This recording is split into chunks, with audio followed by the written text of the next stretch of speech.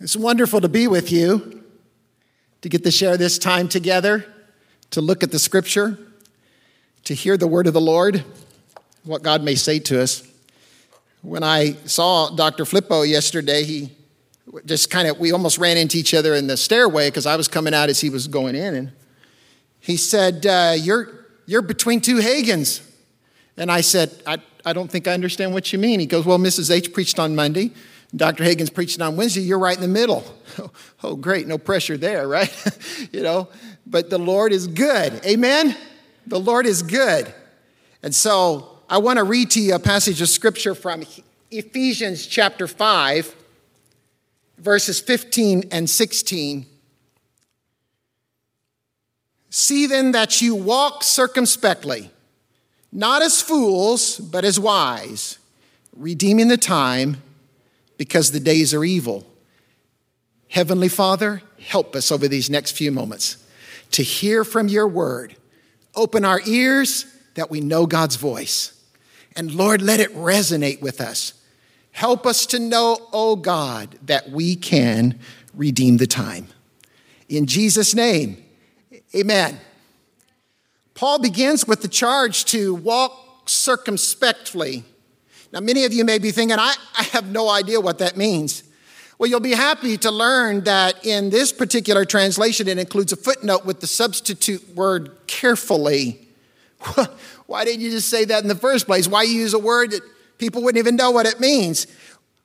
They use a different word because I think careful doesn't really mean anything to us today. I mean, just think about it. With all the times you said, hey, Mom and Dad, I'm going out with my friends tonight. And they say, okay, be careful. It doesn't mean a thing, does it? Because it doesn't change what we do. We would do far better if we just said, don't ingest anything that may cause vomiting. That would just be better advice, wouldn't it? Or I'm going to the beach. Okay, be careful. Doesn't mean a thing. Be better to warn us, don't get in any body of water with sharks. Or watch out for melanoma. It's a killer. Or I'm heading home now. Okay, be careful. It doesn't mean a thing, does it? We'd be far better off to say, if you even touch your phone while you're driving, so help me. Or I've got a big date this weekend, or it's an anniversary this weekend. Okay, be careful. We'd be far better off just to say, here, let me give you a dose of antivirals or something to that effect. Because when we tell people to be careful, they just don't do anything about it. They don't listen. They don't change their behavior. It's a word that almost just means, okay, bye. It doesn't mean anything to us anymore. I much prefer the use of the word circumspectly in this passage. Now, that's a word that will get your attention. It's borrowing from the Latin circumspectus, which means to be cautious, to literally look around, be looking about you, in order to avoid the bad behavior of others. Why? Because the days are evil, says Paul, and you don't want to be played for a fool. Paul goes on to tell us to redeem the time. Now, what does that mean? For most commentators, the phrase means to take advantage of every opportunity, like one would seize an opportunity for their own benefit or their own profit. The idea is that Paul is using this verb in a business sense in which one gains an advantage. Hence the more popular translation, making the most of every opportunity. Other scholars, however, note that Paul uses the term in the sense of redemption, a legal term he has co-opted in a sense and linked directly to the saving work of Christ. This is how he uses the word in his letter to the Galatians and also to the Romans. He does the same thing. He says, Christ has redeemed us from the curse of the law. And again, but when the fullness of time had come, God sent forth his son, born of a woman, born under the law, to redeem those who were under the law, that we might receive the adoption as sons and daughters. He is in the redeeming business. By repurposing this term, he transforms it into the Christian experience to demonstrate for us the ability that Christ has the ability to, in a sense, change the terms or to alter our destiny or even to level the playing field, if you can even understand what I mean. Christ has redeemed us. He has brought us back from our imprisonment to sin, and in so doing, Paul has transformed it from the legal sense of redeeming, that is, buying back slaves or seized property, to a word that is forever linked to the salvific and glorious work of Christ. Jesus is in the redemption business. And we've been freed. We've been redeemed for God's glorious purposes. So that's kind of the context of this passage. So what does it mean to redeem time? Well, despite the majority view, I do not think that Paul is changing his usage here. Rather, I think he means to convey that time can be redeemed, literally saved or repurposed for God's own special time. It's not just a business transaction for me to say, oh, here's a good opportunity, make sure you take it. Don't miss that opportunity. That's one sense, but to put it in the context of redemption, now this changes it altogether. Literally saved or repurposed for God's own special use, for God's glorious purposes. But how can he redeem time? How can that be done? Well, in the Greek New Testament, it uses many different words to express time. There's probably a dozen or more. But three of the most significant are chronos, kairos, and hora. Now, chronos time is ticking time. And its unmistakable characteristic is that it is always marching forward. Tick-tock, tick-tock, tick-tock. And it cannot be stopped. We are hopelessly bound by it, and we cannot escape it. It's like a train barreling forward through the world in which we live in only one direction. It just keeps going, constantly moving. Nothing we can do to stop it. It's moving through our existence in God's created order from one end to the other. One direction for us as we can perceive. But we rarely think about it in its forward motion. I mean, most of us are very poor at planning forward, thinking forward. Well, what are you going to do if this happens? I have no idea. Well, what do we do if that doesn't work out? I don't know. We're going camping this weekend. What if it rains? I don't have an alternate plan for that. Yeah, we're very poor at thinking ahead. An assignment is due next week. What are you going to do about it this week? I have no idea. I think I'll go lay down and take a nap. I'm not really sure what I should do. And it just keeps ticking, but we rarely think of it in its forward motion. We contemplate it only as it goes past us. Isn't that odd? We're very poor at thinking forward on it. We see it coming, but we don't know what to do about it. And it happens, and then as soon as it happens, it becomes history for us. It moves into our past, and that's what we end up looking at. Stranger yet, it's always counting down, never up. Have you noticed that? Always down, never up. We cannot redeem chronos time. We get up in the morning, we have to be at work or school in 15 minutes. And the clock starts. It's always counting down, isn't it? Becomes an enemy to us, doesn't it? We have a date on Friday. The clock is ticking. Oh, I better get ready. I need to make sure I have this ready to go. It's counting down. Only 101 days until Christmas. Did you know that? The clock is counting down. And it's this deadline nature that makes it impossible for us to redeem chronos time. Once it moves past us, we cannot do anything further with it. Now, kairos time is equally elusive, and oftentimes, especially in Paul, the word is used synonymously with chronos. So Paul is not always very careful how he uses the word in which context. There have been many people that have written articles or preached sermons on this similar topic, and we try to narrowly divide these words. But in reality, Paul many times just used kairos time and chronos time. He uses them interchangeably. It can signify an opportunity or a moment, which I think that's what he's doing here in Ephesians 5.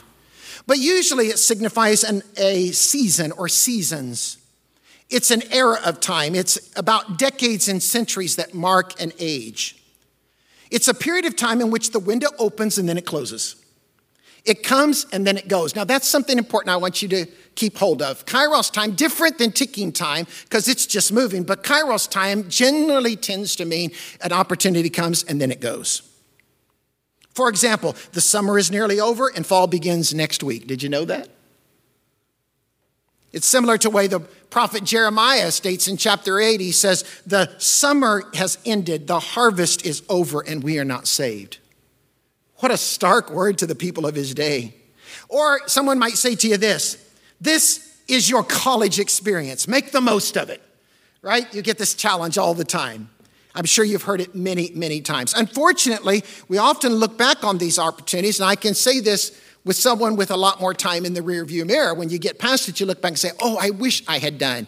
And most of our conversations about the past are always of what we had hoped that we would do.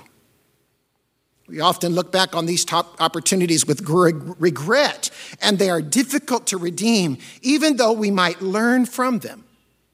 Now, let me illustrate this from the life of Jackie Smith, tight end for the Dallas Cowboys at the Orange Bowl in Miami, Super Bowl 13, January 21 in 1979. It's 3rd and 3, 10-yard line. There are 2 minutes and 46 seconds left in the third quarter of Super Bowl 13. Against the Steelers, and the man with more career catches and more receiving yards than anyone else on the field had his hand on the turf on the right side of the Cowboys' front line. Smith had played in 215 games in his 16-year NFL career, catching nearly 500 balls for 8,000 yards, more than any other tight end before him. And he already knew this would be his last. It was going to be a fairy tale ending. The kid from Kentwood, Louisiana, who was surprised as anyone on the day he got drafted, who toiled so long and so hard for the middling St. Louis Cardinals, who retired and then reluctantly came back for one last ride, who was at that time America's team, the Dallas Cowboys.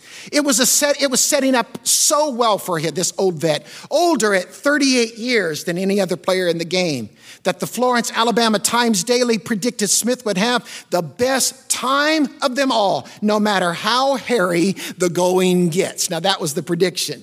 And for a while, he did. Smith had only been on the field for a handful of snaps, all of them running plays. And this one looked to be more of the same, trailing 21-14. Dallas lined up with 2 ends, Smith on one side, Billy Joe Dupree on the other, plus an extra lineman in Andy Frederick. All-world running back Tony Dorsett went in motion to the right, and quarterback Roger Staubach ran a play action perfectly to Scott Laidlaw, faking the entire back end of the Steelers' defense. Then in came snarling Jack Lambert, barreling through the A-gap, aiming to blow up the play the moment before it could even happen. If only Laidlaw picked up the future Hall of Fame linebacker with a crushing block that stopped Lambert in his tracks, giving Staubach just enough time to operate. With the pocket closing, the QB spotted Smith streaking down the center into the end zone without a defender in sight. They're going to throw it. He's got him wide open. NBC's Kurt Gowdy blurted out on the TV broadcast. The ball rose. It went 5, 10, 15 yards and descended into the surest hands, those of a slipping, stumbling Smith. Oh, he dropped it. Dropped. Jackie Smith. Gowdy exploded. He's a great human interest story. 15 years with the Cardinals. It's the first time he ever had a chance to go to the Super Bowl, and he let a short touchdown pass get away. Oh, bless his heart, said Vern Lundquist, added on Cowboys Radio Live. He's got to be the sickest man in America. What a moment for that to have happened. Now, I've told you the story, but I think we're going to be able to show it to you as well. So let's watch this. 3rd down and 3, Dallas at the Pittsburgh 10. Roger back to throw, has a man open in the end zone, caught, touchdown, drop! To the end zone, Jackie Smith all by himself. Oh, bless his heart, he's got to be the sickest man in America. Oh, Jackie was so wide open in the end zone, it was incredible. And he could not hang on to the ball. Super Bowl 13, Steelers 35, Cowboys 31. The margin of victory, the 4 points that touchdown would have provided. A glorious 16-year career forever defined by one incomplete pass. His life was changed from that. Now here he was at the end of a stellar career, but that marked him. And so you see, that was a kairos moment for him, a specific moment in time that opened up and closed. And when he dropped that ball, he would carry that struggle around for the next 40 years. In fact, the excerpt I read to you was from Sports Illustrated coverage of that. Even in 2016, they're still writing and talking about it.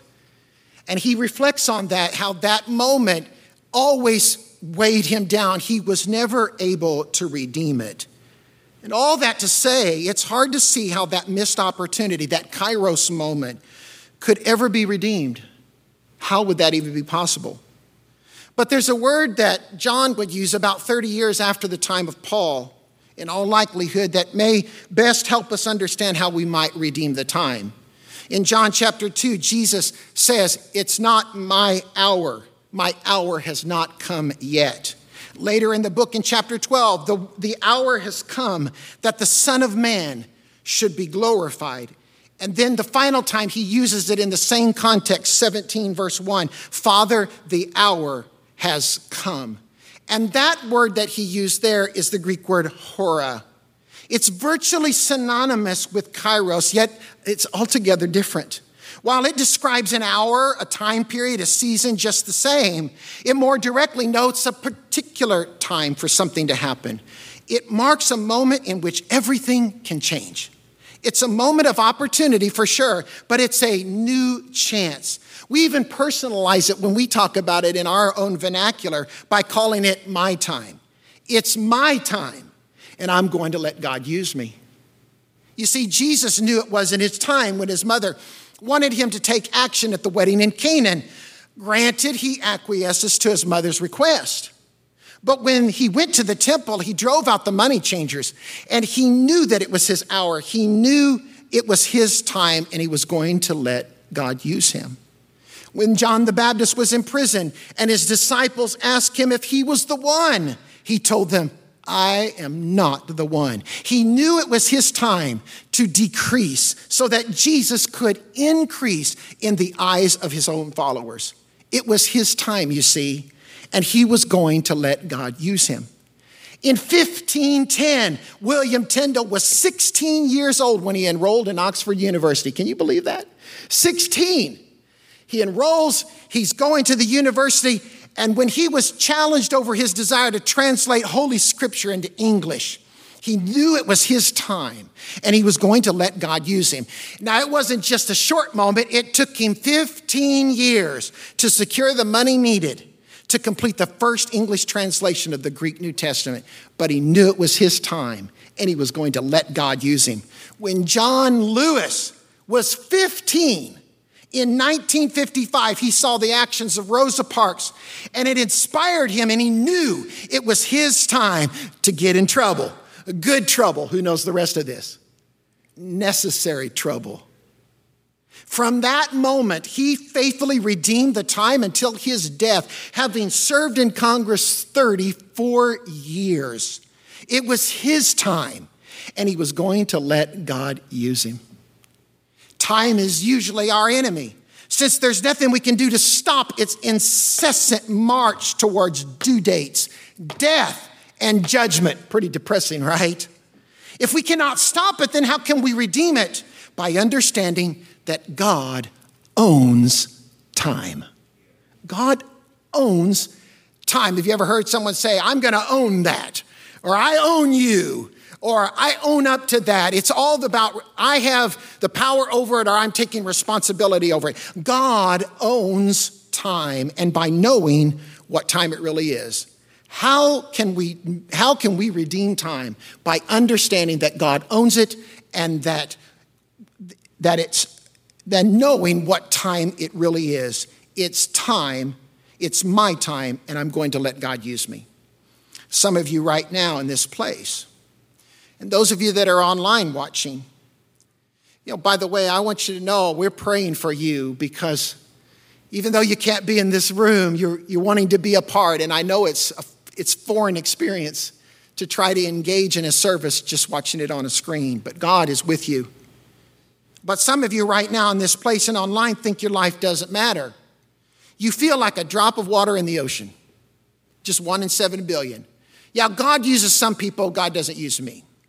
But nothing could be further from the truth. Your life matters, and God can use you. If you submit to that, that's how you redeem time. You say, is it really that simple? It's that simple. How do I redeem time? I submit myself to God. You see, this is your time. This is your moment to shine. Now, let me give you some examples of how this is. It's your time to vote. For many of you, this will be the first time you will be old enough to vote in a general election, and you need to go out and vote. Traditionally speaking, young people are one of the lowest groups of people that go out to vote. Big talkers, always talking about social change, but they don't go out to vote, certainly not in large numbers. Now, this has changed a little bit. It changed particularly when a couple of presidents ago, Barack Obama was running. He seemed to stimulate a little bit more in the youth vote, but statistically speaking, your age group, your first-timers, you don't go vote. But I want you to change it. You see, it's your time. It's your time, and God wants to use you. So no matter how you vote, you need to go and vote. And you ladies here in the room, you ladies that are watching online, you have got to keep in the front of your mind that women have only been able to vote in this country for the last 100 years. Did you know that? This is the 100th anniversary of the amendment that gave women the right to vote. And every woman at the sound of my voice must go and vote. Now, it almost doesn't matter to me who you vote for, only that you do it, because if you do it and you commit it unto God, then he redeems it and he can use it for his glorious purpose. I remember the last general election, it seemed to me they had a place over here at the park. I don't know where there will be, but there'll be an opportunity even while you're at college. Or you can contact your state and you can get an absentee ballot and you can vote, but you can't wait. You see, you're looking forward and you're not doing anything about it. But I'm telling you now, if you want to redeem time, you need to do something about it. Every woman in this room better go vote because it's your time and God wants to use you. It's your time to be a problem solver, not a problem maker. My kid's sister used to say this to me once we were adults. I'd be at her house and I'd be stirring up trouble, with her kids who are my nieces, and I'd be playing on their side about something. And she'd say, Richard, you're being a problem maker. I want you to be a problem solver. She'd say, snap her little finger at me. She's 11 years younger. As some of you are good troublemakers, you just think that's what's really fun. I'm really good at noticing other people's problems. I'm capable of discerning that things are not right, and this is the problem with America, and this is the problem with people, and this is the problem with social dimensions and diversity issues and all of that. But you're not a problem solver. But you see what I'm telling you, it's your time to be a problem solver, and God can get the glory from it. It's your time to change the current rhetoric of hate and division that characterizes the time in which we live. People speak so ugly to one another.